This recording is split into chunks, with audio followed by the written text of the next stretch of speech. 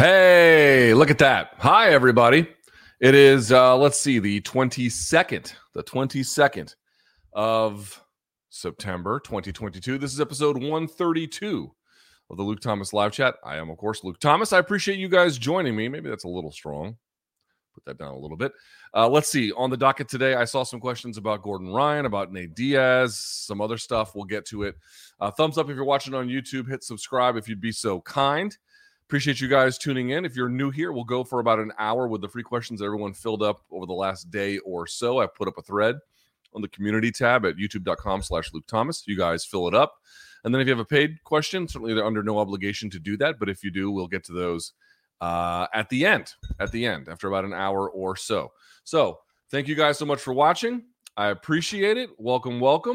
Without further ado, let's get this party started. Shall we? Oops, wrong one. Haha. Here we go.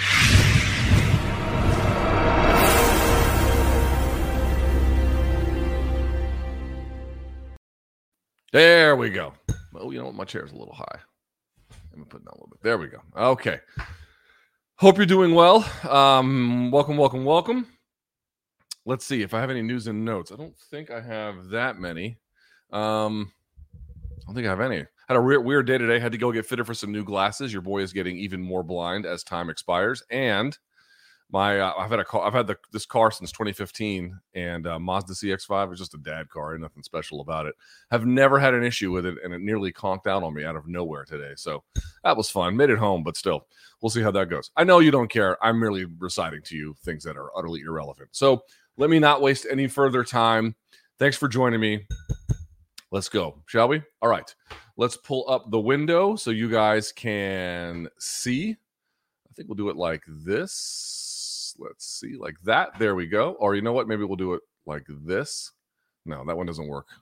Let's try it like this. We can do that. You know what? We'll go back to this. Okay. Doesn't matter either way. Here are the questions that you guys put in. There were some. Let me go back here real quickly. Yesterday, something was a little wonky. It was on YouTube's end. Certainly wasn't mine, where people couldn't see the other questions. I even got some emails about it. That wasn't me, but I checked it this morning and everything was working fine. So I do realize there may have been some participation issues as a consequence, but overall it did fill up. So I hope it works out. With that being said, let's get this going. All right. By the way, Gordon Ryan in pretty good shape, huh? People are like, I think he's on steroids. I'm like, look at me very closely. Ready? I don't care. And in fact, I think it makes ADCC better, more exciting. And I think the results from a commercial standpoint, from an interest standpoint, and from an athlete participatory standpoint all speak to that. Don't care. Doesn't bother me even a little bit. Just want to make that clear. I put this out on MK Extra Credit, where what about the drugs? Yeah, what about the drugs? What about them? I start from this premise, right?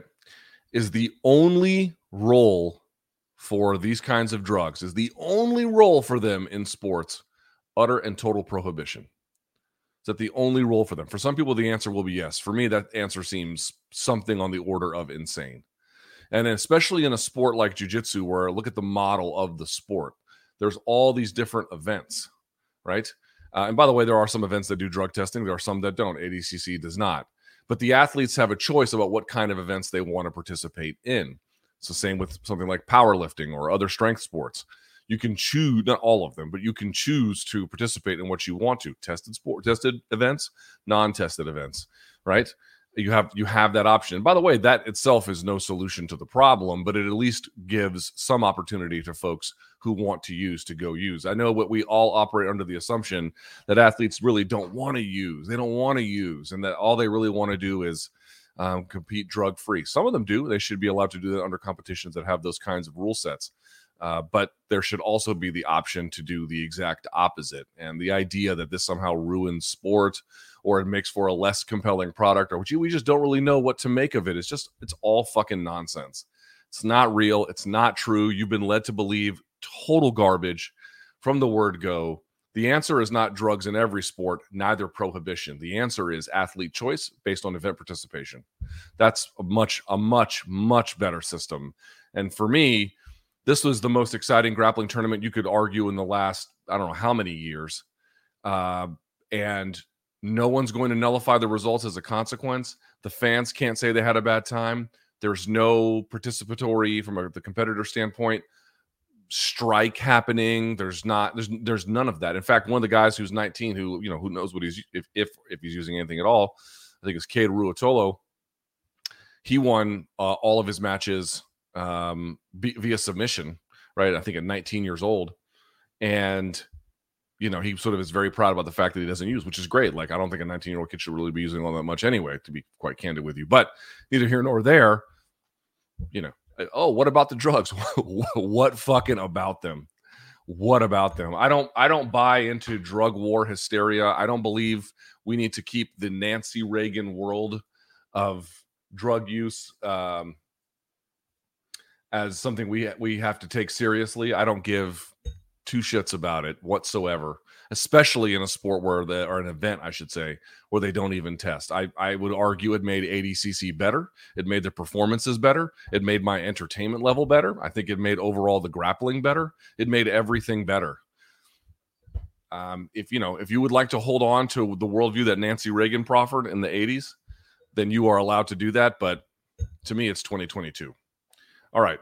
With that out of the way, little preamble there. I blew up the questions, so now you can read them a little bit more easily. Let's go to them here.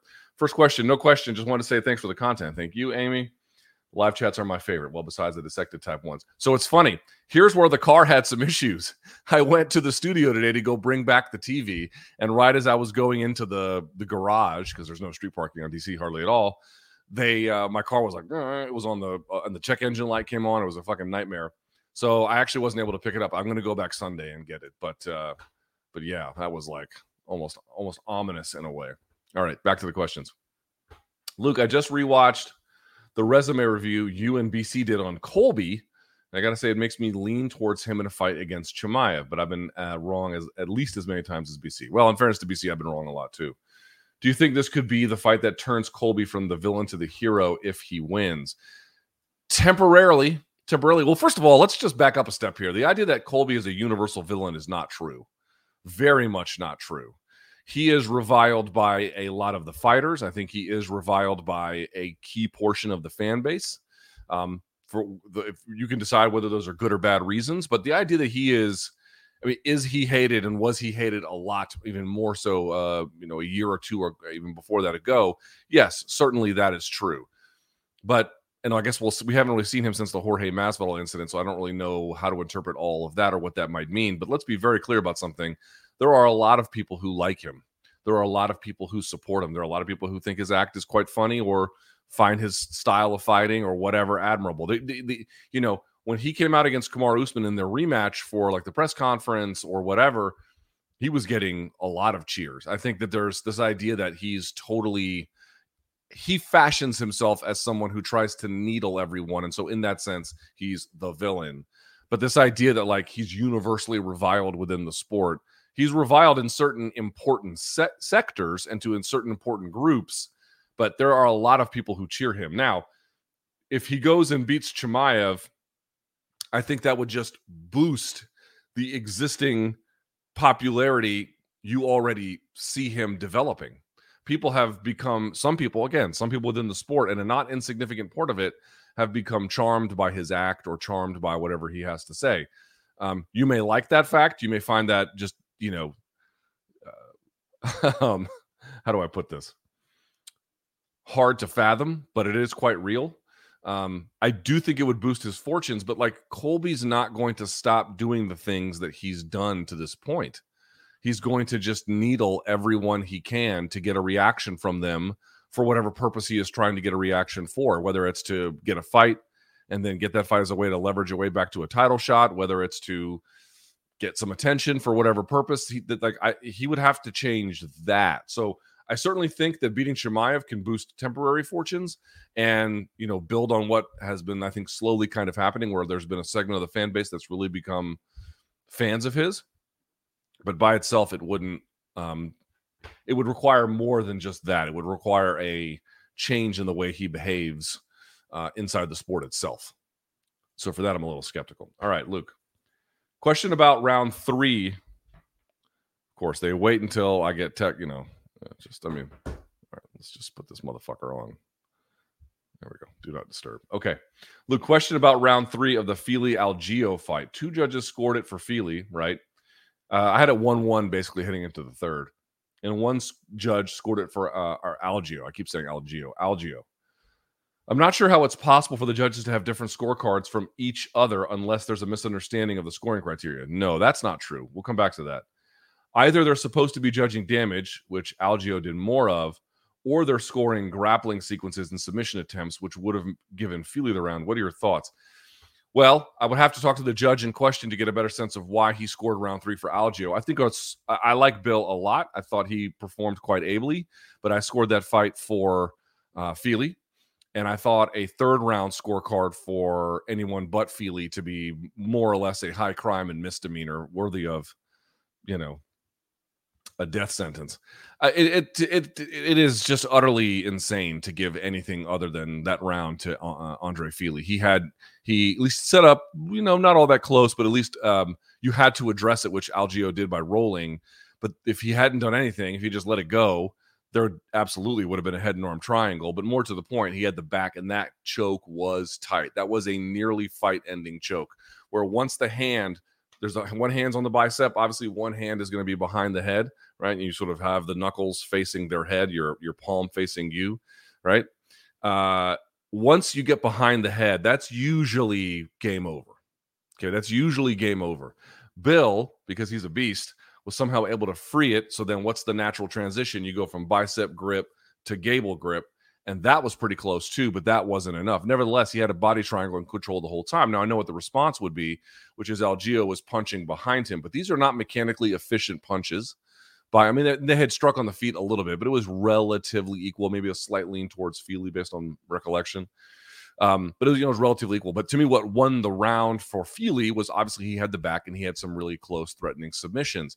The fact that Algeo was able to punch behind him, it's not that it doesn't count. It counts for something, but that to me counts as what they call more accumulative damage, not the kind of acute damage that they typically look for, which is like a big punch or kick that lands, leaves a visible mark, wobbles someone, drops them, that kind of a thing. A really big, impactful, powerful shot. Those weren't that kind of a punch. And doing this, punching behind you can be tiresome. Again, you're not going to get a whole lot of power on those. They can have an effect.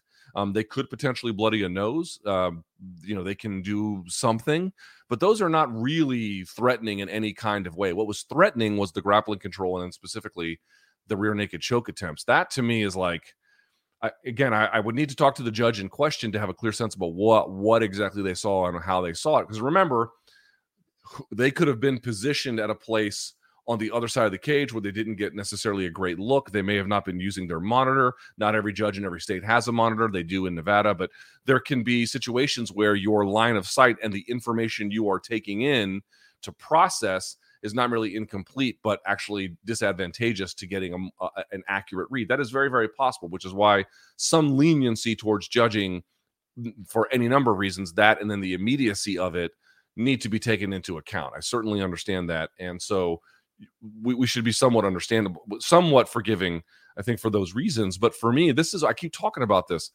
What it seems like to me, and I want to put those words very clearly, seems like, again, not having talked to the judge in question, is that there's just a massive overcorrection for I've been saying this week after week, and I'm going to keep saying it.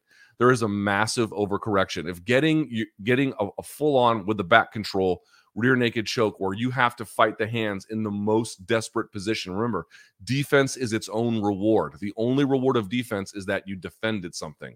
So the fact that Algeo was able to pull the hand off is incredible, but doesn't count for shit other than the defense he gets to enjoy as a consequence. And so for me, this is very obviously, who to score this for. Very obviously, it belongs to Andre Fili. And I understand some of the concerns that he had after the fight. I mean, he was a little bit heavy-handed with the language, I thought. But nevertheless, you can understand what he was talking about here. Dude, if you full back control how much time did he enjoy? Let's actually look this up here a little bit. Andre Fili. Get some stats on him, shall we? All right, so let's look this up. So how long did he actually have back control? So in that third round, he had 3 minutes and 49 seconds of back control with the takedown, with 2 submission attempts they credited him with. And the striking difference, yes, in total strikes was significant here in this sense, 16 out of 27 versus 74 of 92. But in terms of significant strikes, just 8 versus 10. How the fuck do you score that for anyone other than Andre Fili? How the fuck do you do that? I honestly don't know. I don't know. That's full on grappling control with fight ending sequences, or obviously didn't end the fight, but the kinds of weapons and offense attached to the control that put you in fight ending scenarios, and then they scored the other one because there was punches behind his head. That seems relatively insane to me. Relatively insane. The other part you brought up, though, that I want to go back to is you write, quote, "I'm not sure how it's possible for the judges to have different scorecards from each other unless there's a misunderstanding of the scoring criteria." No, not at all. They can have rounds can be close, which means it's really hard to adjudicate. Remember, they're looking based off what they see and what they hear based on their cage position. They're not seated next to each other. One is here, one is there, one is there. They're all over the place. And so as a consequence, they're, depending on how things go, they're very much at the mercy of their cage position. I don't know what the judge saw in this case, but it is very common for judges to have different interpretations based on what happened in individual rounds and obviously over the course of a fight. We had a fight not long ago. I think it was not this week, but the one before, where in every round, all the judges had no consensus. There was no round where the judges had consensus on any single round. Obviously, 2 picked for 1, but then there was no round where all 3 had a 10 or all 3 had a 9. Didn't exist. So, how can they have a different scorecard? Very easily. They can very easily have a different scorecard. Please believe it. All right, let's go back to the questions here. Let's see. I sense a change in the BJJ meta is coming. Watching ADCC, it very much seems that takedowns are growing in importance. It appears BJJ has its own set of takedowns that work for its own rule set. Yeah, what does Gordon call it? He calls it there's another term called mat wrestling. I think he calls it scrimmage wrestling, something like that. Foot sweeps, arm drags, throw bys, judo throws like Uchimata from the wizard kick or the wizard, the overhook, and then head inside singles to avoid the front headlock counters from a sprawl seem to be the least likely to expose one to front headlocks and back takes in the way a poorly done double leg seems to. But it seems to you, does it seem to you that these types of takedowns will find a place in MMA? No, what it seems to be happening to me is exactly as you describe, which is that there is a growing understanding and a move towards sport-specific takedowns that work for exactly the reasons that they need to. The threats you might face at ADCC versus an MMA fight are wildly different. There's obviously going to be some overlap, but you don't see, you don't have the room a lot of times on some of these mats. Not necessarily for ADCC, but in a lot of these tournaments, you don't have room if someone is resisting, for example, to hit in MMA, you'll see guys hit a knee pick, right? Well, they block the knee on one side and then they can drive the body either under the armpit or over the shoulder, depending on how they want to do it. And they can run a knee pick in a direction. And sometimes it will take, almost a full distance of the octagon or a huge portion of it. Or they'll run a knee pick into the fence and then use something there. Like fence wrestling is obviously its own reality due to MMA. No-gi jiu-jitsu is going to have different, obviously, realities based on what kind of games that people have to prepare for. And gi jiu-jitsu with the gripping is going to change a lot of it as well. I just think that those are the things you highlighted are correct. I did see, I didn't watch a whole lot of ADCC. I didn't think I was going to watch any. And then I was like, I ended up watching a little bit. I watched all of what Gordon Ryan did, but I didn't see a ton of the other stuff. But in general, I think what you're pointing out has been happening for a while and is quite true. Let's see. The Uchimata is valuable, but not necessarily in the same kinds of scenarios. A lot of, for example, who's good at the Uchimata? Shavkat Rakhmonov. Shavkat Rakhmonov will get pressed against the fence and then create a little bit of space for his hip and then use a lull in the action to then go for it. Those are things that are just not really the same at all in a situation like ADCC. You just don't see stuff quite like that. So there's going to be some overlap, but I just feel like the wrestling in no-gi overall is getting better, and it's getting very much selected for the particulars of the uses inside that sport-specific needs. Someone saying Luke Dan Raphael confirming a December date for Naoya Inoue. That's the monster, if you guys don't know, one of the most exciting guys in all of boxing. For his undisputed unification bout, I would love to hear a resume review from me on BC. I don't know if he's got it. I mean, first of all, the boxing resume reviews are a lot harder to do because the fights are much longer. And also, I don't know if Inoue has quite the... I don't know if he's quite at the stage of his career where that's appropriate. All right, let's go back. Luke, is there anything to be said of... Hold on. Luke, is there anything to be said of Khamzat taking the initiative straight from the opening of the fight, where most of the time fighters may take the first 5 to 10 seconds of a fight to get a good look at one another? It'll take a lot more than that. And establish their footwork. I know it's a small window, but if a fighter gets accustomed to all of their fights beginning the same way, could that forge a bad habit of leaving that small window open? Basically, it's a calculated call by Khamzat, but there's a balance in play. I talked about it like I think a week or two ago. One sort of issue he has to wrestle with, metaphorically speaking, no pun intended, is that, remember, Habib comes out with intensity, but not nearly the same kind of like shot out of a cannon intensity. And so he's not the same kind of first round fighter that Khamzat is. Again, there's a lot of differences to their game far beyond that.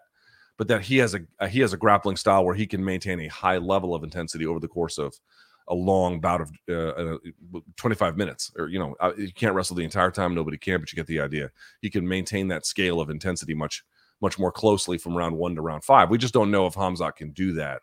So partly there's a trade-off there, which I've previously identified. The other one that he's picking up on that is advantageous for him is a lot of guys don't want to rush into a mistake. And so they will naturally have a more reserved attitude towards the beginning of the fight as a consequence of not like, just don't run into punches, don't make a stupid mistake, take your time, feel it out, make good decisions. As a consequence, that's a naturally defensive mindset.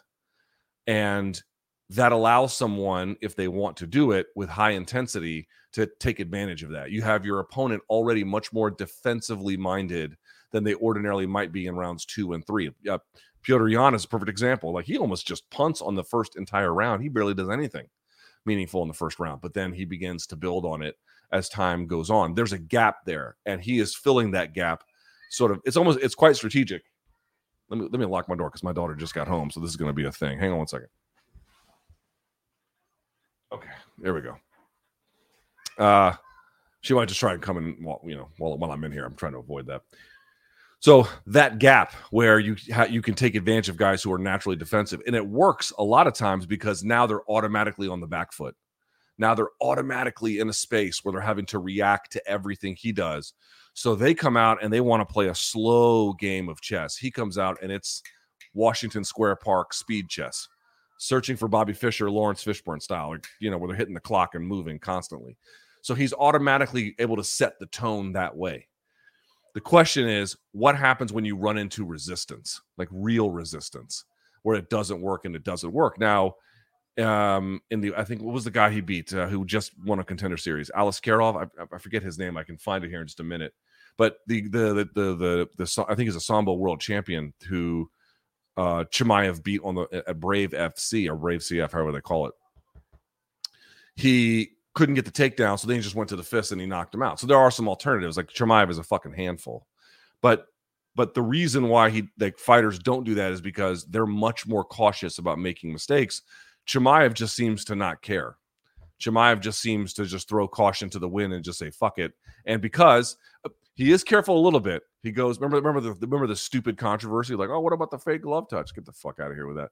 But he does fake high, and then he has an incredible shot that's lightning quick, and his ability to change levels is extraordinary. He has such a fast level changing shot, man, where the depth of the level change is unbelievable. And so you match that with the intensity. You match that with guys having a much more defensive mindset right at the outset of the fight, where they don't want to just give the fight away based on a stupid mistake before they can make reads. He fills that gap strategically. But, it's the same thing that, here's why that's interesting. Let's connect the dots here a little bit. Raul Rosas Jr., the 17-year-old who got signed, he does something similar. Now, he doesn't quite have the same game as Chimaev. That's not what I mean, but he comes out with a fiery intensity to set the tone. You're going to grapple on my terms, not yours. You're going to deal with my threats. You're going to deal with my pressure, not yours, right? That's how he comes out. And again, there's a lot of benefits to that. But what you're going to find, I think what he's going to find is that eventually someone's going to be able to resist that pressure, and he's going to have to go to his B game. And from what I can tell from the striking standpoint, there's not a whole lot to be said about it. Hello, he's 17. There's not supposed to be. That's not a knock. I wouldn't imagine at 17 that there would be. Easier to get good at grappling in your teens, I think, than it is to get ready to fight men as a striker in your teens, if that makes sense. You can get good at it, but the realities of hand-to-hand combat sports make it a little bit harder to get the kind of live rolling experience you can get with jiu-jitsu. And there remains a question there about what's going to happen to him if he doesn't develop the right way, or if he runs into, or he gets a bad matchup, or runs into someone who can ultimately repel that resistance. I go back to it, that opponent he had, Mando Gutierrez, who's a good fighter. He's a good fighter. But he was making all kinds of errors, noticeable ones by his corner, by the commentary team, to engage in ways that he probably should not have engaged. You see a lot of people who realize, wow, intensity forces these guys to bend. Intensity forces these guys to wilt. Intensity forces them into mistakes and bad positions. And they think more intensity right up front is better.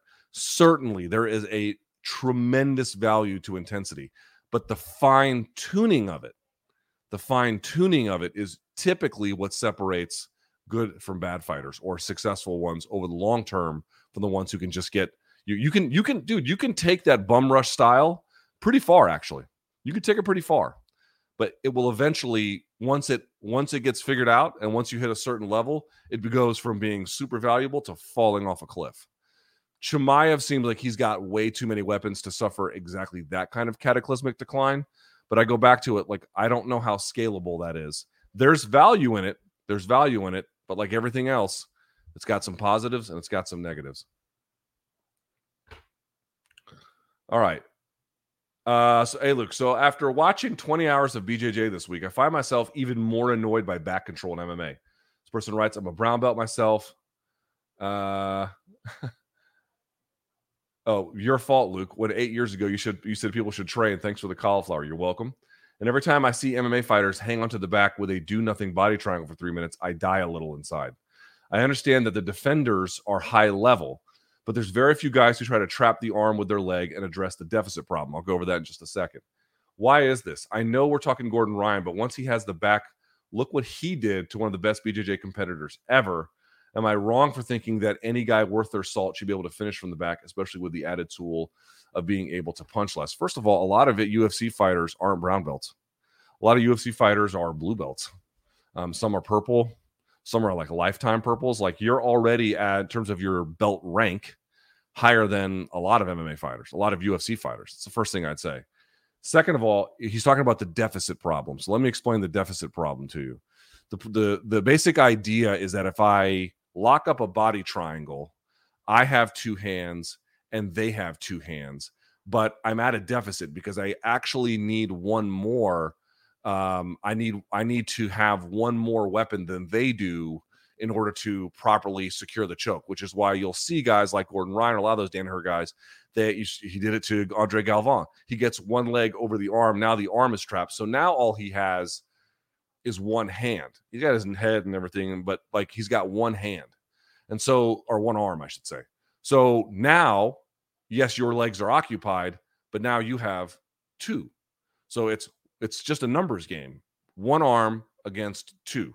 And the head, of course, is involved. There's weight distribution issues. There's more to it than just that, but that's what he's talking about with the deficit problem, right? It's just math. It's just math. I need more weapons to control for these variable factors. It was something you saw, for example, with in the, I think, the rematch between Kevin Lee and Ragin Al Iaquinta, where he was able to put the body triangle on, and he was constantly hunting for chokes. and couldn't get it because in essence, while there is positional asymmetry, right? If I'm Kevin Lee in this equation, I have his back, or I have the back of Ally Quinta. That's better for me. My legs are tied up and he still has his two hands against mine.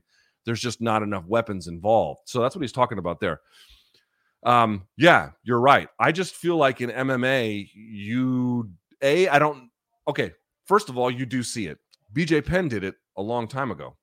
BJ Penn would lock up people, or at least threaten it at times. He would lock up people with that leg over the arm, and then he would go for the rear naked choke. He understood the deficit problem much, much earlier than a lot of folks ever did and still do in MMA. But it has been done. You have seen it. BJ Penn has been a great example of it. Now, of course, BJ Penn was a world champion in jiu-jitsu, so he's going to have a level of ability that most folks don't. But that just goes back to it. You're talking about back control, really, really, really good back control is very hard to maintain and hard to do something with. And in MMA, the consequences of someone escaping that position are much more severe, I think, than they are in jiu-jitsu. Not to say that they're not consequential in jiu-jitsu, they are. But if I have someone's back, and by the way, another guy who does that is Crone Gracie. Crone Gracie is a guy who can put one leg over the arm and then, benefit as a consequence. Let me make sure everything's good. Okay. So to answer the question, you're just talking about a level of specificity in the position that a lot of these guys just don't have time to get. They may not have the instruction that really works on that. They work on parts of their game that they think are more valuable, takedowns, submission defense, whatever it is. You're just asking them to have a level of skill development where they have 24 hours in a day and 365 days in a year. They have to make a cost-benefit analysis about what to do. Now, your point might also be, well, if you're going to hunt the back and you're going to be a guy who attacks the back in MMA, it would behoove you to learn, the nature of the deficit problem and then answers for it. Right. It would. But I tend to think that you're asking folks to have a level of skill development that is a lot harder to come by than I think folks realize. So if you're able to do that consistently to training partners or in competition, God bless you. But the benefit of maintaining the back, even if you can't get the submission, I grant that sometimes I see people locking up the body triangle and it almost feels like they're stalling, because they're not ever really all that close to anything. I get that. But it's actually hard to do what you're talking about. And I know you know that. I'm just explaining to the audience. It's actually quite difficult. And so it just becomes an issue of how much time in the day they have to work on those particular skills. I think what they would rather do is, hunt for the submission, turn them over if they can, pound them out. But what you don't want to do is lose that. And now you're on your back and someone is on top in MMA where you can get ground and pounded. You may not be able to get back to your feet. They could pass your guard. It could be devastating to lose. I mean, it can mean everything from half a paycheck to, getting cut from the organization. I mean, the consequences are enormous for losing a position from the back. And so if they're going to lock up the body triangle, it ends up being just particularly bad for action and not kind of the development you see in ADCC or high-level grappling. But that's just the reality of the sport based on the incentive structures built in. Let's go back. Hi, Luke. I'm bewildered when I watch Gordon Ryan matches. Compared to his competitors, he doesn't seem particularly fast or explosive in takedowns or submissions. What attributes do you think give him such success? I recall Danaher referencing his endurance and holding positions as a valuable asset, but watching him glide to back control, it seems like so much more. Yeah, he almost looks when he walks around like a little stiff more than he does, athletically, sort of loose and free flowing. It almost seems like a little bit, too muscled in that way. I do think he's got great endurance. Obviously, I think that's a great part. John Danaher had a post today saying that he was doing daily 30-minute matches to prepare, among other training things he was doing. One of those was each day a 30-minute match of sparring, so obviously endurance is part of it. This is the thing I made. This is the point I made on MK, and then to start today's show, like the idea, like if you wanted to tell me that he has benefited from, again, to the extent he has ever used, let's assume for the sake of this conversation that he has. Again, we are theorizing here. We are not making factual claims. But let's theorize that he has. If he has, and if he has for a while, I'm sure he has been aided by that. Endurance factors could be one, grip strength, other forms of strength, core strength, right? He's probably been able to work on quite well. The fact that he has had that stomach issue, but let's assume otherwise, he's been able to train longer. And so he's been able to, expedite skill development as a consequence, right? All those things play into each other, probably among a number of other benefits, if in fact it is true. But if you watch his game, it's not built on brute strength. It's not built on heft. It's not built on bullying people. It's not really even built on explosive athleticism. It's built on a solid strength and endurance foundation matched with an understanding to me of leverages, balance, timing, positional minutia, what to look for, when to go, when not to go, what works against, in these very particular situations, what doesn't. And he just seems to have that knowledge base much more than the rest of the sport. Much more. Because the reality is, as much as people want to say he uses, and again, I suspect that he does. That's my personal opinion. I don't know that, but I suspect that he does. I don't give a shit, but either way. Josie Galvan? Did it look like the only thing he was on to you was creatine? How about any number of other competitors in that bracket? Right? This idea, he must have better drugs. Yeah, you think that's the answer, really? That he had better drugs? I don't think that's right. I don't think that's right. I am sure that they call it performance-enhancing drugs for a reason, and I'm no doubt it has aided his performance and skill development. Like, it's not just strength and then skills, and they're utterly separate. They're connected, especially in the training environment. But the other piece of the puzzle is that his knowledge base of the sport is way higher, way higher. And so he doesn't have to use a lot of athleticism. He doesn't have to use a lot of strength because his timing, his understanding of position, his understanding of when to go, when not to, what to grip, leverages, fulcrums, the whole 9 yards, all of that is here and everyone else is kind of like here. And that to me is the biggest difference that I can tell. Luke, why aren't all MK interviews added as podcast? Is there a formula for what MK content gets added to the podcast? So typically the way it would work is if we did like a room service diaries, like the one with Chael, they put that on podcast. The one that I did you guys see I did an interview with Fabiano Busquet, the UFC Portuguese and Spanish translator. He speaks Italian as well, at least some measure of it. That one I did not intend to go very long, and it ended up going very long. It was close to like 50 minutes.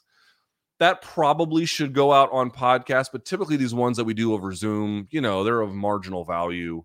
They're pretty short, 20 minutes or less. I did one with Jake Paul that was like 12 minutes. There wasn't much to it, That's why it didn't go out on podcast, because it was never intended as a long form piece of content. It ended up being one, and so for that reason we could probably do it, but that would be the reason. We would only do regular shows, resume reviews, RSDs, some kind of feature content. This was just an interview that happened to go long. I recognize that it still kind of fits more with what we actually put on podcast versus not, but that tends to be the differentiator. Boy, a lot of grappling questions here. Luke, I don't know how much you focus on the rest of the ADCC this year. Would love to know your opinion on things as Duarte dominating Craig Jones. Didn't see any of that. 19-year-old Cade Ruotolo, I did see some of what he did. Becoming the youngest ADCC winner while getting submissions in all 4 rounds of the tournament. Those two fucking guys, those brothers, they are something different, man. Also, I thought it was interesting how irrelevant the seeding was to the results. For example, the average seed in the finals was 6th. Love the content as always. I didn't watch, I will candidly tell you, I watched what Gordon Ryan did and not a whole lot of other things. So I'd kind of be speaking a little bit out of turn. And so for that reason, I'll just say, you should ask somebody else. But the Ruotolo brothers, amazing. They are a joy to watch. And by the way, is it Micah Galvan? He's a fucking absolute animal as well. He's going to be a handful too. A lot of young BJJ phenoms that are doing very impressive things. Okay. Could Khamzat become a pay-per-view superstar like Conor, Ronda, and Brock? During the last chat, at least 65% of the questions concerned him. And now, his content-related videos on YouTube do amazing numbers. His social media presence is huge, and his fighting style is spectacular. Yeah, he could. He absolutely could. He'll need a rival. He'll need some big fights. He'll need the right promotion. He'll need the right performances. But are the ingredients in place? Yep. He speaks English, first of all, which is a big help. He has, as you indicated, an incredible fight style. I do think there tends to be something of a phenomenon, and I could be speaking out of turn. And if I am, please don't hold it against me. I'm trying to honestly assess these things. It does seem like this is very broadly speaking, but you know how like after Khabib started winning, you would see him, especially after the Conor fight, he was doing like media tours or like, speaking engagements throughout parts of the world that have, I don't want to call it the Islamic world. That's sort of an outdated way of thinking about it. But, in countries with the predominant Muslim populations, he was going to these places and doing speaking tours, and they were really rallying behind him. I'm told that these were actually, globally speaking, large sources of his support. There does seem to be also this sort of coalescing feature around like very talented, very prominent. And Mo Salah was another one who's, from Liverpool, who gets a lot of attention as well. So that could boost his fortunes. There's a lot of different things. But yes, like, are the ingredients in place for him to take the hype job that has so far been much of his career, not entirely all of it, and then actually turn that into, like, not that he hasn't had legitimate wins, but to take the hype and then build it into something even bigger? Yes, he could be a very, very, very big pay-per-view star. Yes. Now, on the level of Ronda and Brock and Conor, yeah, that's asking a lot. But, a leading figure, if not the leading figure in the company for pay-per-views, is that possible? Yes. Yes, it is. All right, let's get back to the Rosas Jr. thing. Luke, I appreciate all of your content. Thank you. My question is, do you have any more expanded thoughts on signing of the 17-year-old Rosas to the UFC? At one point, I know I would have been fine with it, but now I feel very uncomfortable with it. No, I don't feel all that uncomfortable with it, especially in the deepest division, bantamweight. I feel like watching those Chase Hooper beatings turned me off, no disrespect to their talent. Yeah, I mean, listen, I don't really agree with. Okay, I'm not like uncomfortable. I'm not uncomfortable with it. I just think listen, nobody can predict the future. I cannot predict the future. As I stand before you today or sit before you today, I cannot sit here and tell you it's going to be a disaster because I don't know that. I don't know that. There are so many factors between now and whatever eventually happens to him, whether he becomes a champion or whether he flames out or something in between, for us to really have any clear sense of things. So I don't know what's going to happen, but I think that they are courting risk, and unnecessarily so. The records of his opponents prior to the win, again, the win over Mando Gutierrez was good. That's a solid win. No doubt about it. Like, that's a good opponent that he beat, and he beat him pretty clearly, right? Okay, I'll give him that. But the wins he had before that, I think his opponents had a combined record of 4-9. In fact, let's go through that here if we can. Let's pull that up. How about this? Let's actually look at what he had done. I want 2 points I'd like to make about this. All right, let's pull this up, shall we? Here is his record. Let's blow this up a little bit for you guys so you can see. There's plenty of ads here from HBO Max. Thank you. Okay, so Gianni Grippo, this was a grappling contest. Doesn't count. Luis Quinones, this was a grappling contest. Doesn't count. These are amateur results. He only had 2 amateur fights, not that many. So his actual MMA debut was against Eduardo Velázquez, 0-2. Okay, so that's the combined record thus far, 0-2. Yoel Pena, that's how, believe it or not, oh, Jesus, for the love of God. Let's see. 1-1. So now the combined record is 1-3. Let's go to Francisco Villanueva. Let's go 1-1. So now it's what? 2 and I can't believe my math here. It was 2-4, right? Because it was 0-2. Sorry. It was 1-1. So now it's 1-3, right? 1-3. And now it's 2-4. Okay, so it's 2-4. Oh, Jesus Christ. After the Villanueva fight. All right, 2-4. So then we go to Pena. Jesus Christ. Then we go to Peñalosa, 2-1. So now it's let's see, it was 2-4. So now it's 4-5. Okay. And then Porto Carrero, 0-4. 4-9 was the record. 4-9 was the record. He was not beating established talent. He was beating just dudes. Just dudes. Those are just guys he was fighting. He was not fighting, that we can tell, anyone of note. Okay? Now, I would argue he's not supposed to be, right? This is actually appropriate matchmaking for not so much a 17-year-old, but for someone just starting out. You would not want to put them against somebody very tough very early, right? So I don't have any issue with that on its own. And then he gets this win over Mando Gutierrez, which is a very nice win. Gutierrez gets a very nice win. And so let's count that as well. Like in the totality of the resume, clearly that was a step up and he answered the call. Great. No problem. But the point I'm trying to make is, what were y'all looking at where y'all saw prodigy? Didn't see that. Didn't see that. In fact, I saw not the opposite of that, but he looked to me exactly like you would if you were a very talented 17-year-old. Just shot out of a cannon, full on crazy. In fact, what would have surprised me and would make me feel differently is if he was not that. As if he was much more of, not like you have to be exactly like Petr Yan, but like Yan takes his time. See, that's a veteran fighter. Now you're like, well, what about Khamzat? Right. But Khamzat is this weird outlier. The vast majority of the elite fighters, your Whitakers, your Volkanovskis, whoever you want to pick, your very, very high level guys, they take their time. They make reads, they make adjustments, some quicker than others, right? But then they all have different styles. If he had done that, now that would have caught my attention. That to me would have told me he's fighting actually outside of his age range. To me, he was fighting very much inside of it. And he had some, again, he beat all those guys I just showed you. That's nice. Like, that's great. He didn't beat anybody special. He didn't beat anybody noteworthy. And he had the back for, let's see how long he had the back. Let's actually look at this from Fight Metric. How long did he have the back? I don't know if they have any. Oh, yes, they do. Okay. He had the back. Look at this. He had the back first round. I know you can't see this. 4 minutes and 17 seconds. Round 2, 3 minutes and 39 seconds.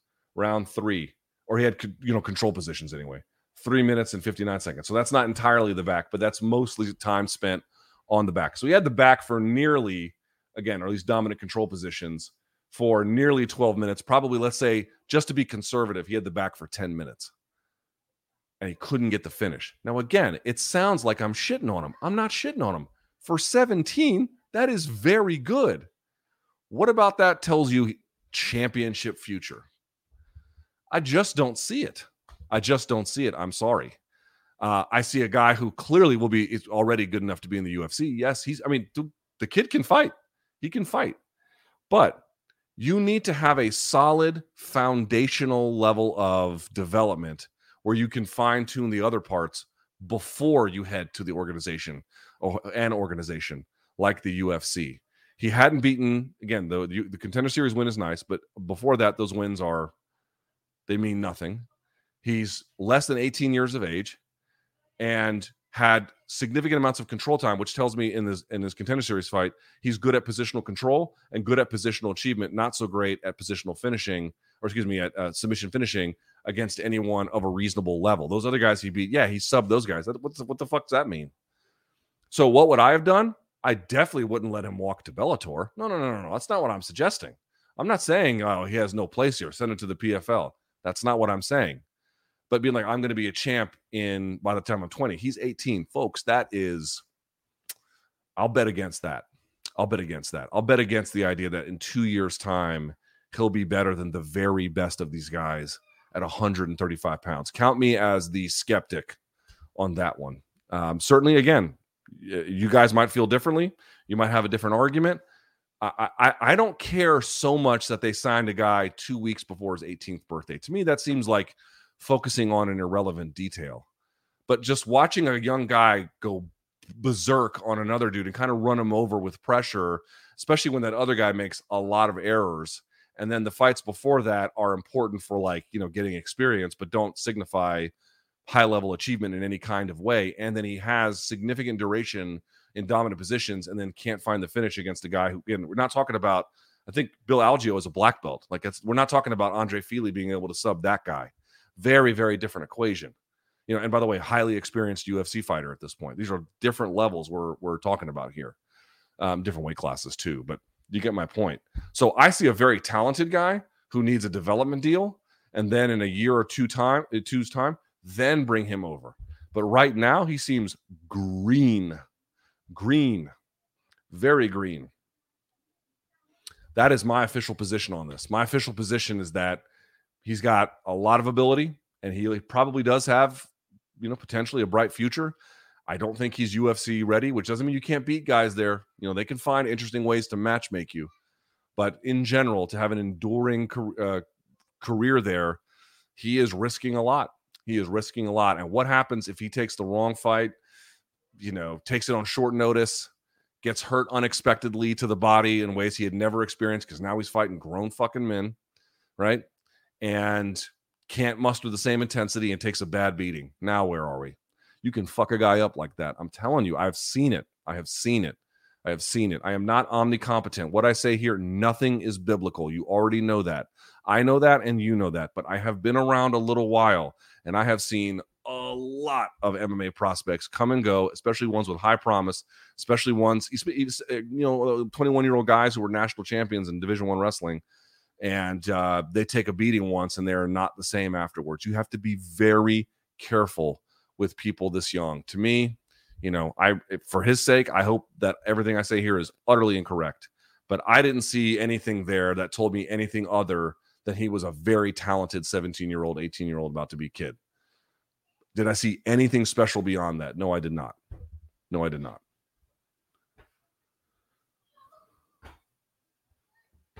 All right, let's find another one.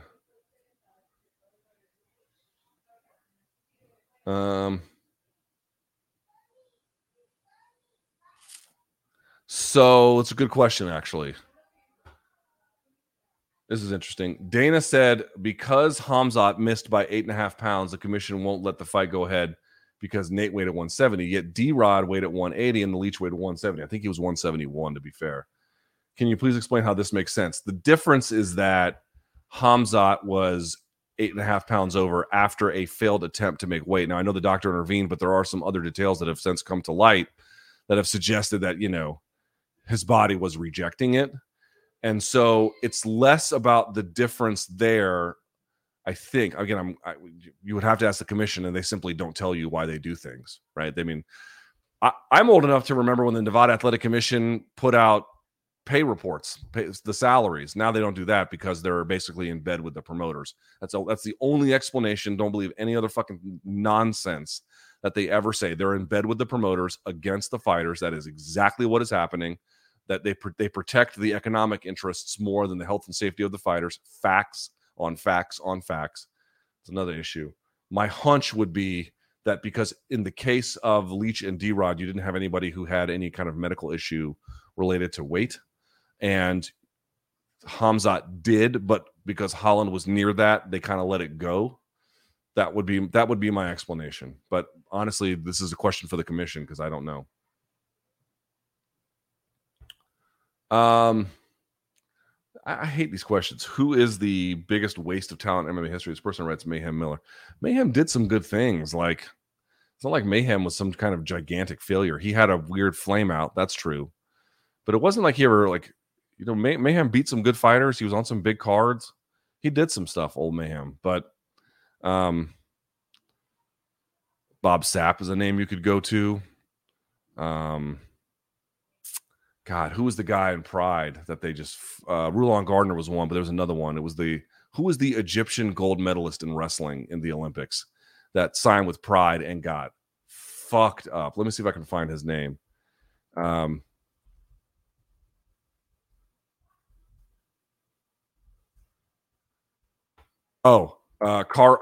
Gaber, however you pronounce his last name. So he was a Greco-Roman wrestler. He won the gold medal in 2004, and he won the silver in Athens in 2012. He fought Kazuyuki Fujita, who rocked Fedor, nearly beat Fedor once in December 14, he got fucked up, never fought again. He was like, nope. This is what I mean. Like, they just threw that motherfucker to the wolves, and then he was like, yeah, I had enough of that. Thanks. I will not be coming back. All right. So that's a good question here. It's an important one. So Corey Sandhagen is a highly skilled striker, but he doesn't seem to make the best decisions, and he gets hit much more than you'd expect for someone as talented as him. What do you attribute this to? It's a good question, and it's actually some of the criticisms I've had of him as an observer, for whatever that is worth, because you guys know I still believe he could be champion. I think that there's a good chance he might be at some point. It's a tough division. That's what I mean. Like, you're going to run over guys like Sandhagen in 2 years? Okay, good luck. Chito Vera. Okay, good luck with that. But anyway, neither here nor there. So a couple things. One, when guys like Sandhagen have really good chins, and he has a fucking dynamite chin. People never talk about that for some reason. Sandhagen's durability is amazing. Okay, it's amazing.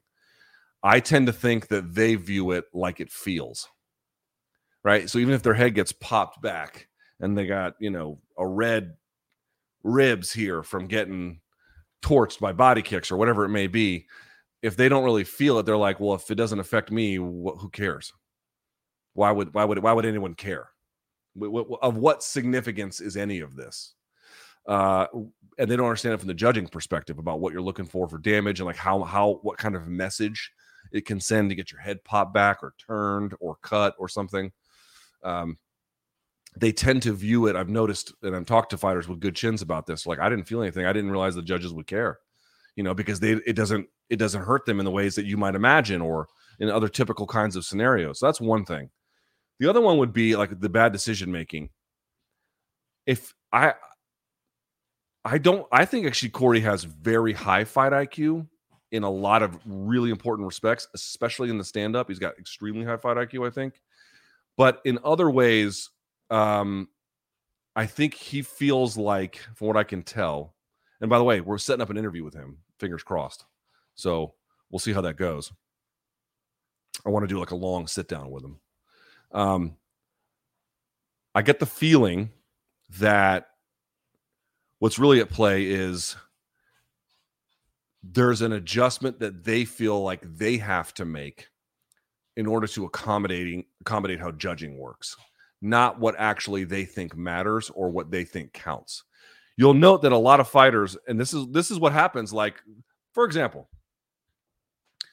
we've seen a lot of there's been a lot of the criticism of the UFC commentary team for not knowing the rules of judging, or how about the takedown? Like, what the commission considers a takedown is not the same as what Fight Metric considers a takedown, because what Fight Metric is, or what counts as a takedown in wrestling, it's actually three different definitions or ways of viewing it, because what Fight Metric needs is something that speaks to the realities of MMA fighting versus wrestling alone. And more to that point, something that they can model and track statistically. So it has to have significance for MMA and has to be something they can track. So they're going to have a special definition for that to make that work. So when Daniel Cormier gets in the broadcast, he's like, I've been wrestling all my life. I think I know what I'm talking about. Yeah, for actual wrestling and how to execute inside MMA wrestling, of course. Do you know, by virtue of fighting, how modeling and statistics works? No, of course not. Of course not. So they're kind of speaking past each other here a little bit in that sense.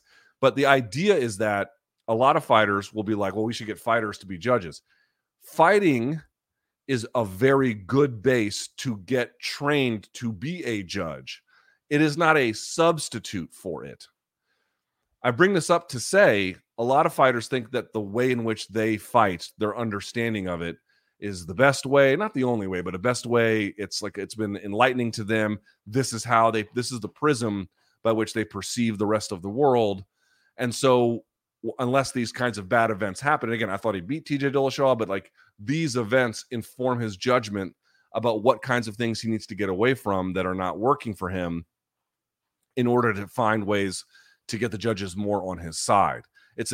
They view it as like, oh, I know fighting better, but I have to fight for the criteria. I have to fight for the realities of how this is being adjudicated by three, in theory, independent arbiters. And so there is the adjustment is that way rather than thinking like, hey, I get hit a lot and, I make decisions that are kind of wonky. Like his natural instinct, a lot of it's also like what becomes natural to them. Oh, it's natural to Corey, it looked like for a while, if he got taken down to then roll underneath, and try some kind of leg lock. And he has Ryan Hall in his. I think it actually says a lot of good things about Ryan Hall, that Ryan Hall is one of his grappling coaches now, and he trains with Ryan Hall. And he didn't really go for hardly any leg locks at all here, because Ryan, just because he's good at leg locks doesn't mean he wants you to only use leg locks. He wants you to use them when they're appropriate. And so I bet that they really worked on that part of his game, but they probably thought, get up, don't sit underneath, don't spend time underneath, get up, don't go for shit like that, get up, whatever it has to be, or initiate the takedown so you're already on top. It's things like that. It's addressing things that cost him in previous fights as a way to fight according to the criteria, not what they consider to be actual fighting.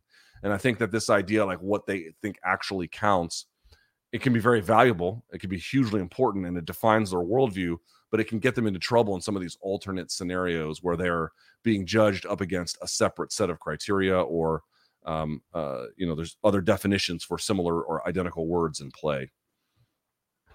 I'll do a couple more of these. Oh, fuck this guy. Let's go to this. Listen to this. I mean, I don't really mean fuck this guy, but like, listen to this. Hey, Luke, I'm turning 30 in a couple of days, and I already feel washed. Go fuck your life. I was wondering how your 30s went for you, and if you have any advice on how to get back into being active while maintaining a career and family. Dude, what on earth are you complaining about? I'm turning 30 in a couple of days. So first of all, you're 29. Do you hear yourself, motherfucker? Do you hear yourself? I'm 30 and I feel washed. Bitch, I've got terrible news for you.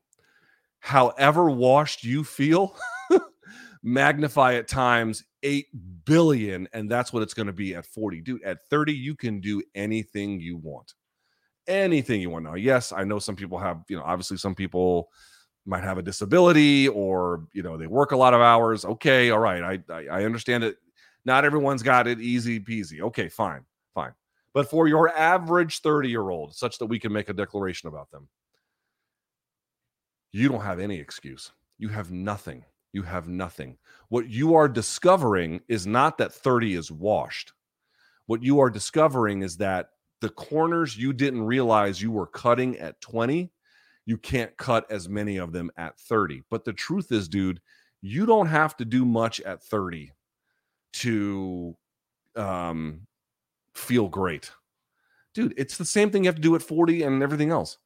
You need to eat right. You need to get good sleep. You need to hydrate, and you need to have a work-life balance. Like, this is not difficult, dude. I don't want to hear shit about anybody 30 years old complaining about this nonsense. I don't want to hear a fucking thing. Nothing. Zero. Dude, it's not that hard.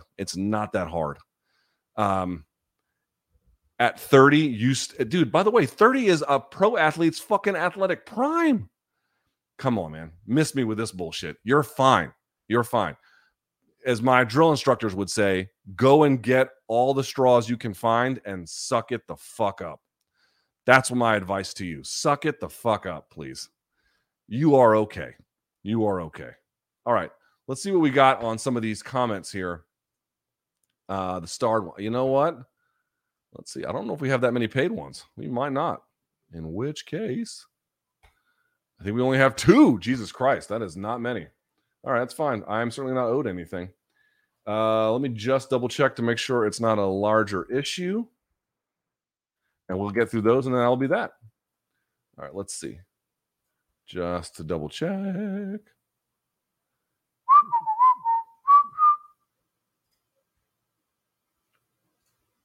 All right, let's see here.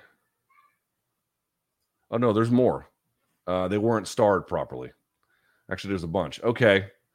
Great.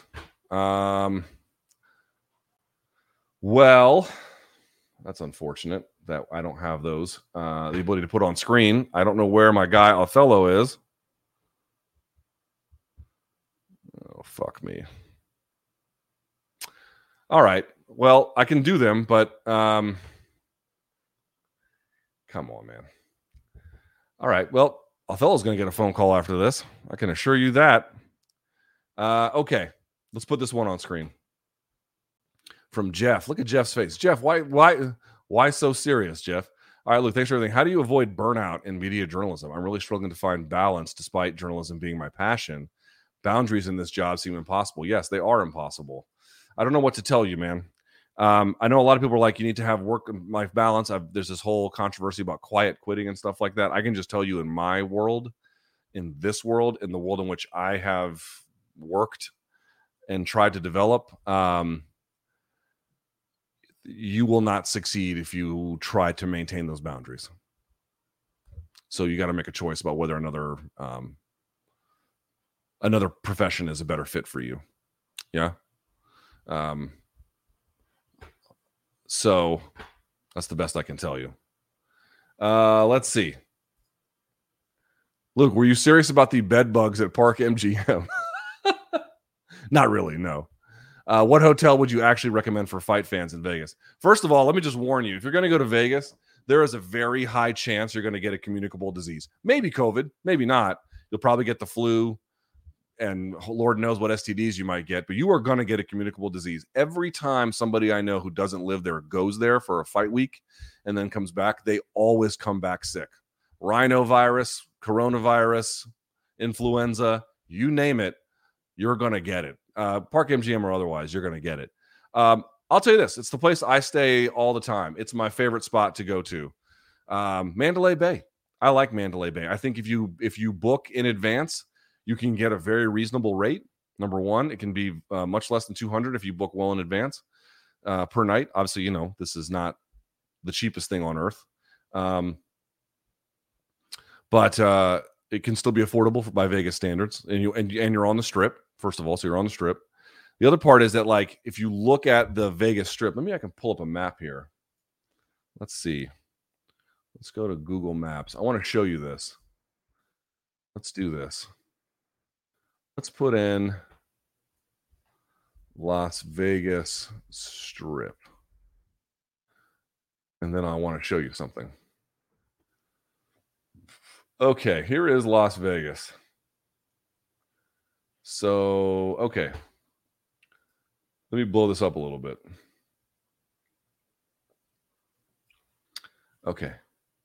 Here we go. For the love of Jesus. There we go. Let's put this up. Okay, let me show this to you. So here is the Strip, right? Circus. This is the technically the north end of the Strip, right? Circus is if you guys have never stayed at Circus, I stayed there as a Marine in like 1999, broke as fuck, had no money, so I was the only place we could afford, and I was an enlisted guy, I wasn't an officer at the time, and they have it. All these hotels have like their own like TV channel and shit. There at the time, their internal channel was 24/7 clowns. Not that fun. Anyway, neither here nor there. This is the Strip right here. This little piece, this spot right here. So you've got the Venetian, you got the Wynn, you got resorts, you got the Golden Tiki, then Caesars, right? You've got Bellagio. Everyone knows Bellagio. Then you got the Cosmo. Cosmo's nice. Aria is really nice as well. There's Park MGM. That's the one that right next to T-Mobile. Then you got Excalibur, where they literally have dirty poker chips. Luxor, where, it looks cool on the Strip, but not that money. And then you got Mandalay Bay. And then, by the way, Shark Reef Aquarium is at Mandalay Bay. This is all part of the same. This is all part of the same area. After Mandalay Bay, there are other things you see here, Town Square, Las Vegas. The Strip stops right here. It stops right here. Okay, at Mandalay Bay. It stops. So what's the point I'm trying to make? If you are staying at some place like, let's say, Park MGM or Bellagio, for example, if you're staying at the Bellagio, there's all kinds of foot traffic coming and going on either direction. Now, people are coming to Mandalay Bay all the time. Please don't misunderstand me. But the reality is you get a little less riffraff there. So the rooms are nice. They're modern. The place is great. There's tons to do and see there. If you get them early enough, you can get them affordably. And then on top of it, it's at the end of the Strip. It's a little bit you know, how do I put this? A little less Greyhound bus station is the way I would like to put that. All right. Now I think Othello is adding them, so I hope he gets them all. But either way, let's try and do this one. You think local nurses and the like get pissed at the extra work on fight nights? No, I don't think they give a shit one way or the other. Opinion on TRT. If it's a good thing for a person to try, then they should. I probably will eventually get on it. I'm not really at that stage yet. For me, everyone's got a different choice to make, but that's kind of where I am. So I don't know what the question is. Like, should people take drugs that they might feel like improve their lives? If they feel like it might improve their lives, sure. There are some questions about some of the long-term considerations in play and what it might do to you. I think that's fair, but in general, I don't. Drugs, all drugs, basically, all drugs have intelligent use cases, right?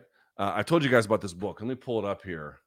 Let me make a recommendation. This is so much handier to have this so I can show you guys stuff. Let me show you this.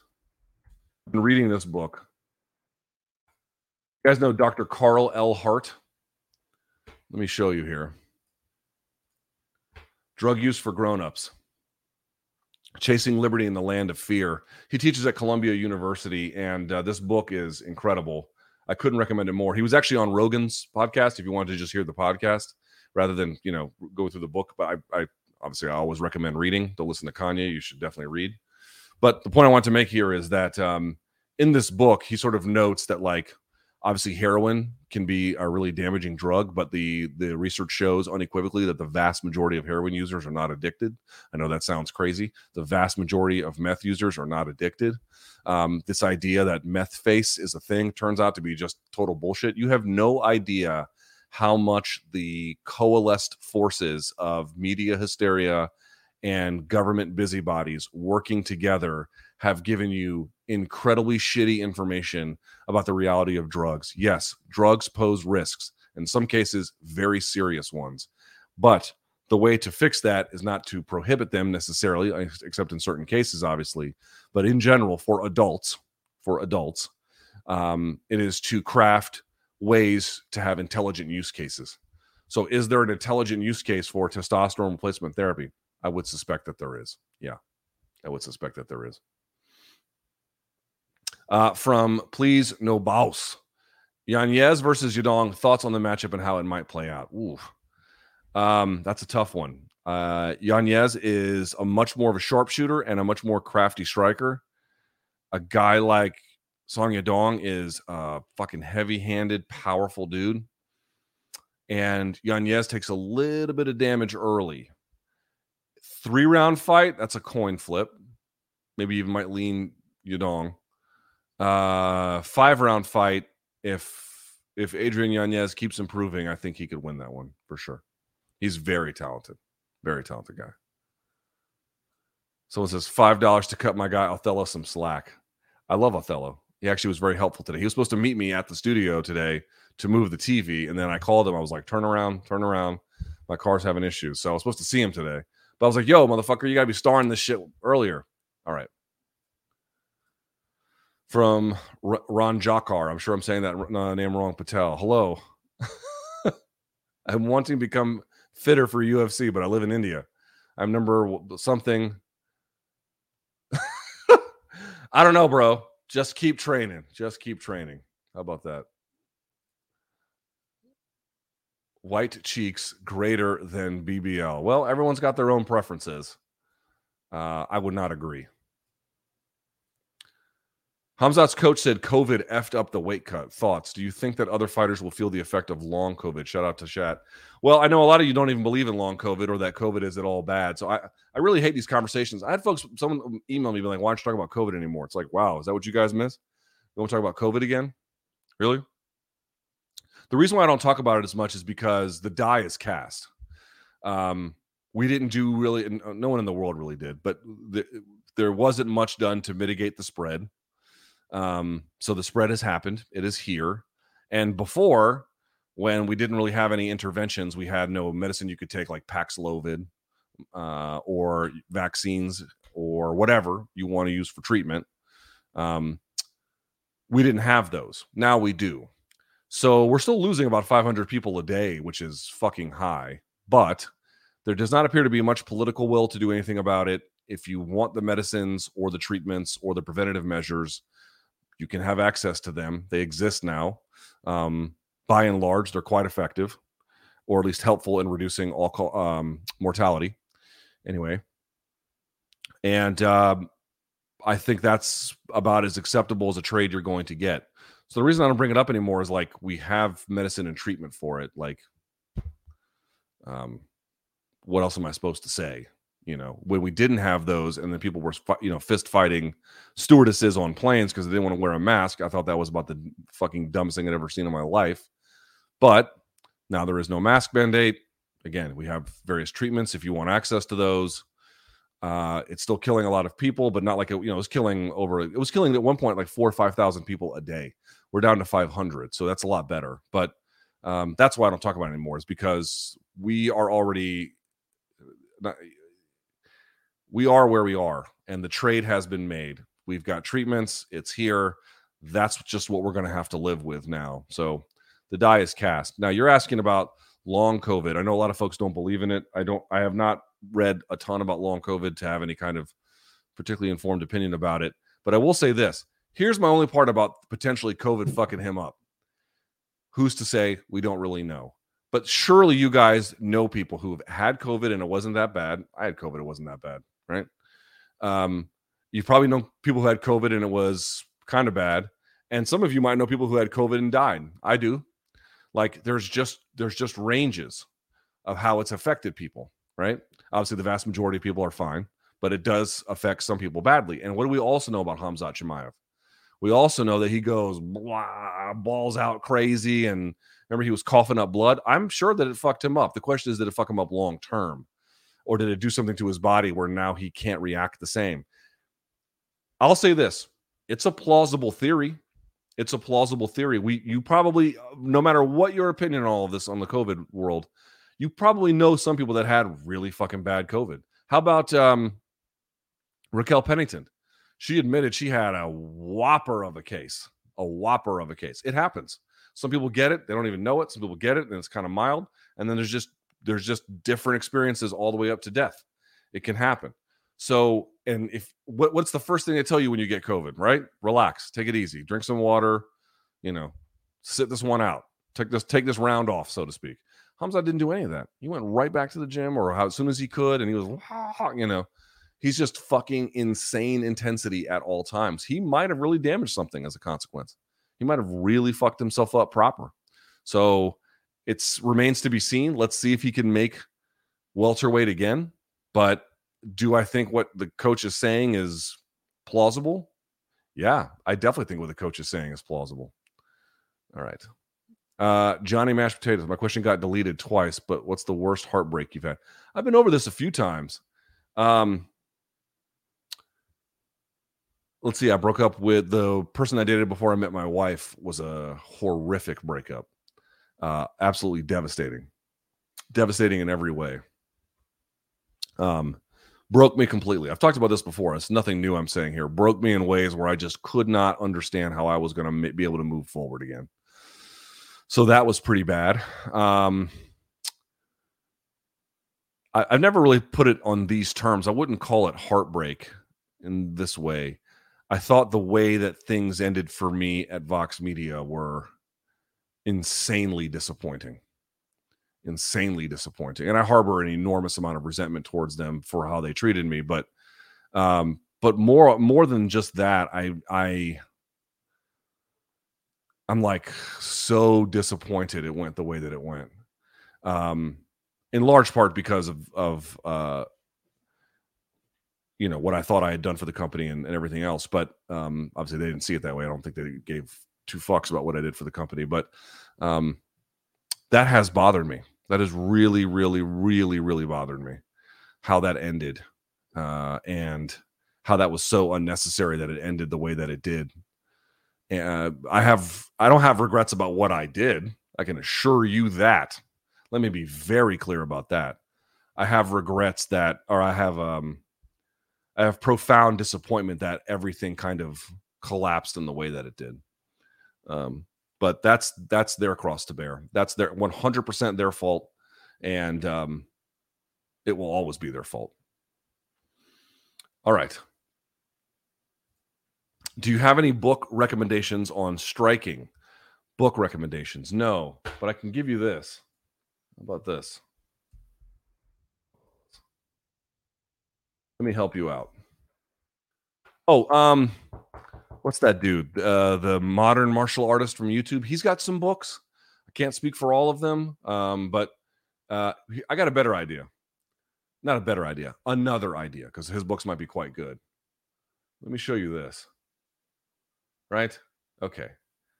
How about this? Let's put this off. So you can go to BJJ Fanatics, but they also have something called Striking Fanatics. Dude, look at all of these. This is just a portion of them. They've got, I mean, look at the pages. It goes up to 16. Tons and tons and tons of tutorials. Think of each of these as a seminar you could attend, right? That's how you should think of it. So let's pick one. Let's look at, Cejudo's got one, but I want to pick one. We got some Barry Robinson ones in there. Those are really good too, but those are very dense. Let's pick another one. How about the Teddy Atlas one? That's a weird one too. How about this one from Mike Tyson? The Fundamentals of Peekaboo Boxing, right? Now it's $200, but they have sales all the time. Look at all of this stuff. All of the different ways, the outside slip, fighting low and closing space, perfecting the Peekaboo, volume 2. They went through all the fights and how he used stuff. Now this one's even shorter. This one's not that great in terms of all the stuff that they have. But let's pick, well, fine, we can go to like the Barry Robinson one with the rhythm step. Barry's a great trainer, right? Look at all of this shit. The lock step, the go step, figure eights, galloping steps, timestamps, why people rhythm step, when people rhythm step, how people rhythm step, volume 2, attacking the rhythm step, big man game, audible feints, 3, ace deuce, Foreman, Marquez, attacks versus the rhythm step, jab to the body, all this shit. Dude, like, yes, of course, if you prefer to read, I would never dissuade you from it, but I can't overemphasize this enough. This shit 15 years ago and the way in which it exists now never existed.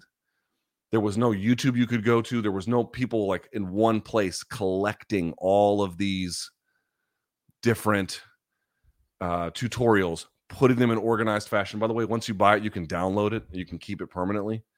I'm not sponsored by BJJ Fanatics. They don't give me any money to say any of this shit. I say this because I use that product.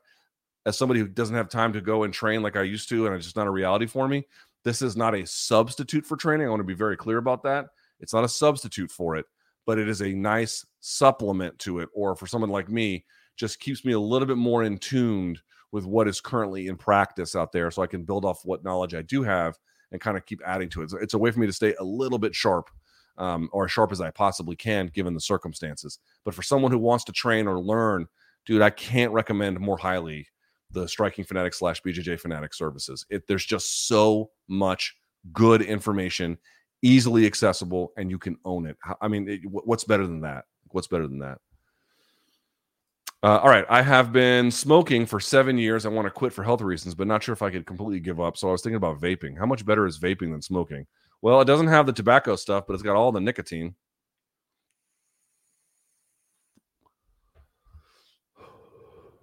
My wife quit smoking for vaping. I would just tell you, just fucking stop smoking and don't go to vaping. Like, there's no good reason to vape. Vaping, listen, as a guy who vapes, vaping is stupid, right? It's not good for you. It's not all that great. I'm just kind of addicted to the nicotine at this point, but don't do it. Just find a way to quit. Let's see. Have you read the book Left of Boom? I have not. I might have to check that out. How much in the super chat for you to buzz off that salt and pepper? Why would you want me to cut my hair? I've never understand the need to police my appearance. I don't quite get that. Now, I think that Othello missed a few.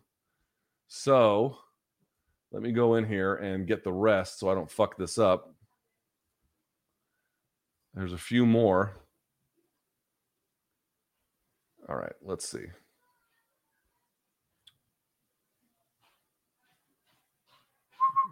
Oh, here we go. Is the price people pay for PED use in sport worth it? What price do you imagine that they pay? Of course, there are risks, big time risks with anabolic steroids. Is the price people depends on what they want and what they're willing to accept. I would say in a lot of cases it is very much worth it. Very much worth it. All right. Steven writes, love the Fabiano interview. Appreciate that type of content. Thank you, bro. Appreciate that. I'm trying to do more of that. What's the new tattoo? It's not fully healed yet, but I got a big tiger all the way on my arm up it from Ryan Clark at District Tattoo. Can't recommend him enough, man. Those guys are phenomenal. When it's fully healed, I'll let you guys see it, but it's still a little bit peeling. So there you have it. Best advice for starting a YouTube channel and biggest mistakes. Best advice is if you're going to do it, treat it like you're getting a dog. You just now have this thing and you have to take care of it 24/7, man. And this is heeding my own advice. MK has obviously changed my dynamic with this, but you have to upload a lot and consistently. The biggest thing I could tell people is you have to do much more than what I'm doing on this channel. You have to constantly update. So do it if you're prepared to maintain it. If you're not, don't do it. Hey, Luke, you are a girl dad inspo.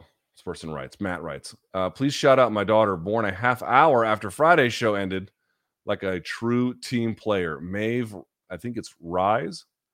Shouts to Maeve. What's up, Maeve? Islam got taken down by Moises. If it was Oliveira, that would have been disastrous. The fight is not as easy as Team Islam is projecting. I would agree. I think that's a pretty fair assessment. Granted, there are some different circumstances by which he got the takedown, but yes, I would agree that there's a certain dismissiveness I've seen from Team Makhachev that seems a little unwise. This person writes, my friend stationed at 29 Palms has told me there have been 6 Marine deaths in 4 months from ARIs and suicide. This is extremely tragic to hear. What's your experience? Dude, 29 Palms is in the middle of nowhere. It's in the Mojave Desert, and it fucking sucks. The one part about 29 Palms, now I haven't been in 20 years, but the one part about 29 Palms was that they had a really great gym, and, it's not far from Palm Springs. It's not far from Las Vegas.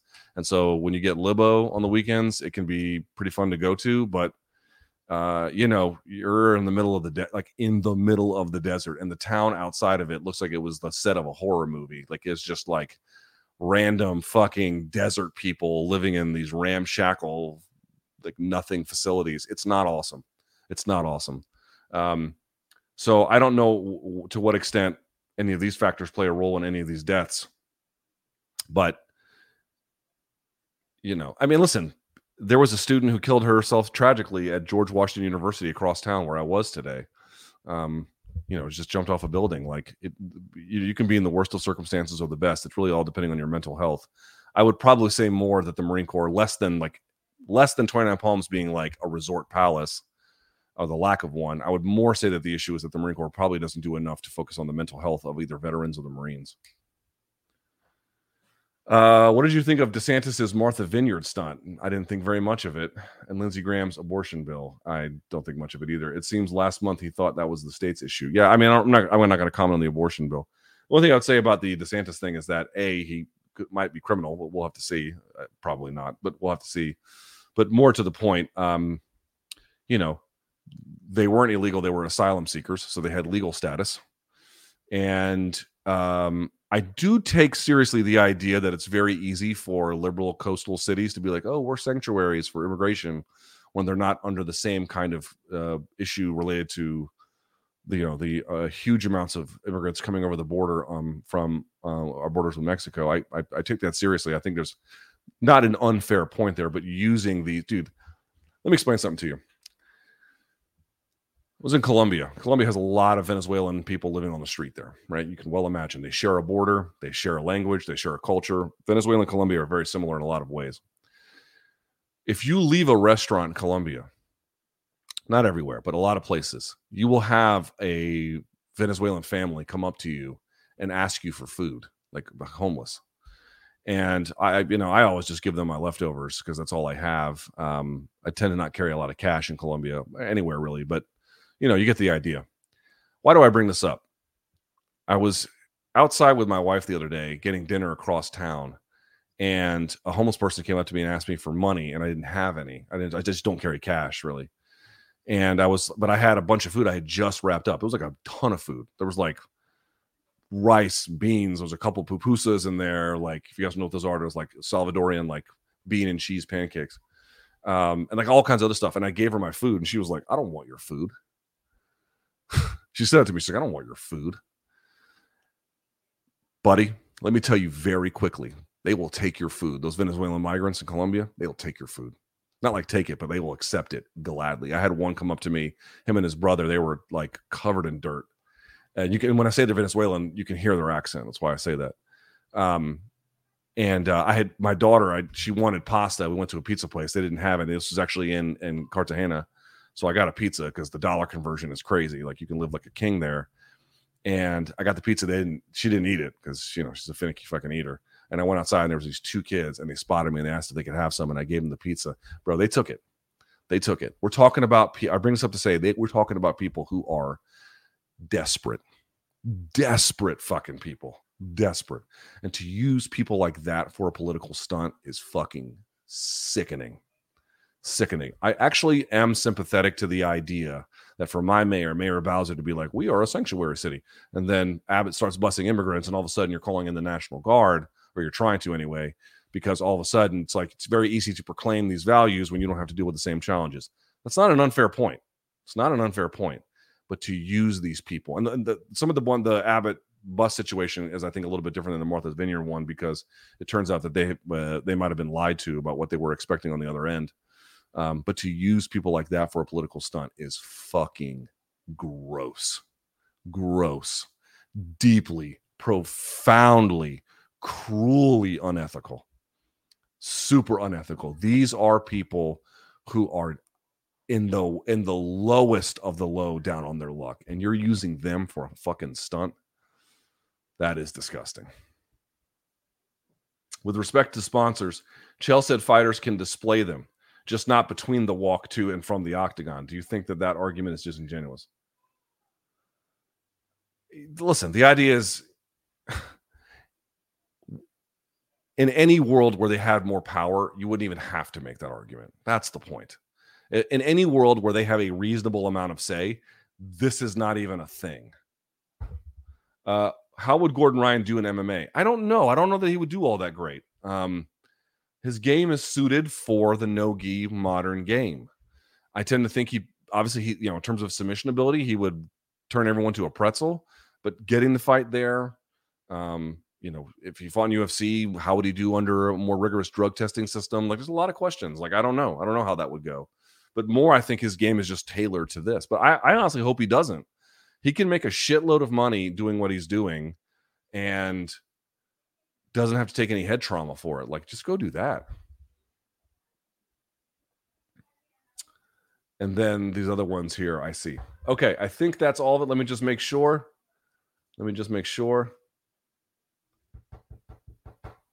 Yes. Okay, that is it. Thank you guys very much for watching. I greatly appreciate it. You are the best. This will be up on podcast prior to by the time you get up in the morning for folks who missed it. And I am grateful that you watched. That's it for me today. Let me know if you have any questions for me. LukeThomasNews@gmail.com. All my contact info is in the description box below. And that's it. Until next time, everybody. Oh, Bellator tomorrow. Shakur Stevenson, Conceição on Saturday. Watch those. MK tomorrow, live at 11 a.m. in the East. And until next time, stay frosty.